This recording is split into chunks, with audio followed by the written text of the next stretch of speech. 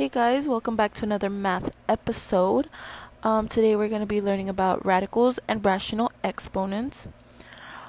A radical is basically when you're trying to find the root of something, so it'd be the nth root of a. So when you have a root, n is on the outside, which is called the index, and a is the radicand. So here are some examples.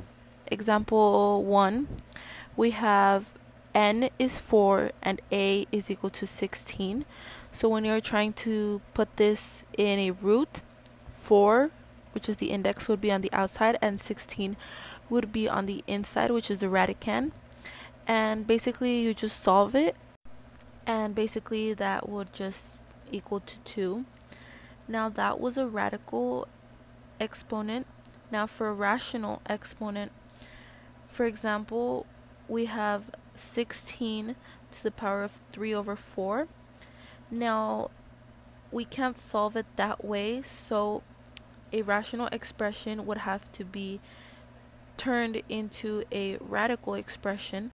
So like I said again, we have as an example 16 to the power of 3 over 4.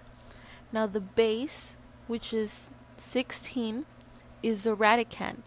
So when you have your root, inside would be 16, which is the radicand, and 3, so we have 16, then 3 over 4 as our exponent.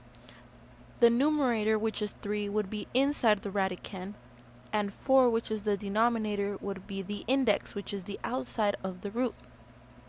So what we would want to do first is find the nth root of a.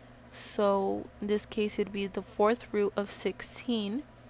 You would want to solve that first, and like we had in the previous example, the fourth root of 16 is 2, and we'd still have the exponent left. So 2 to the power of 3, 2 times 2 is 4, times 2 is 8, and that'd be our final answer. And that is it for lesson 1.5, radical and rational exponents.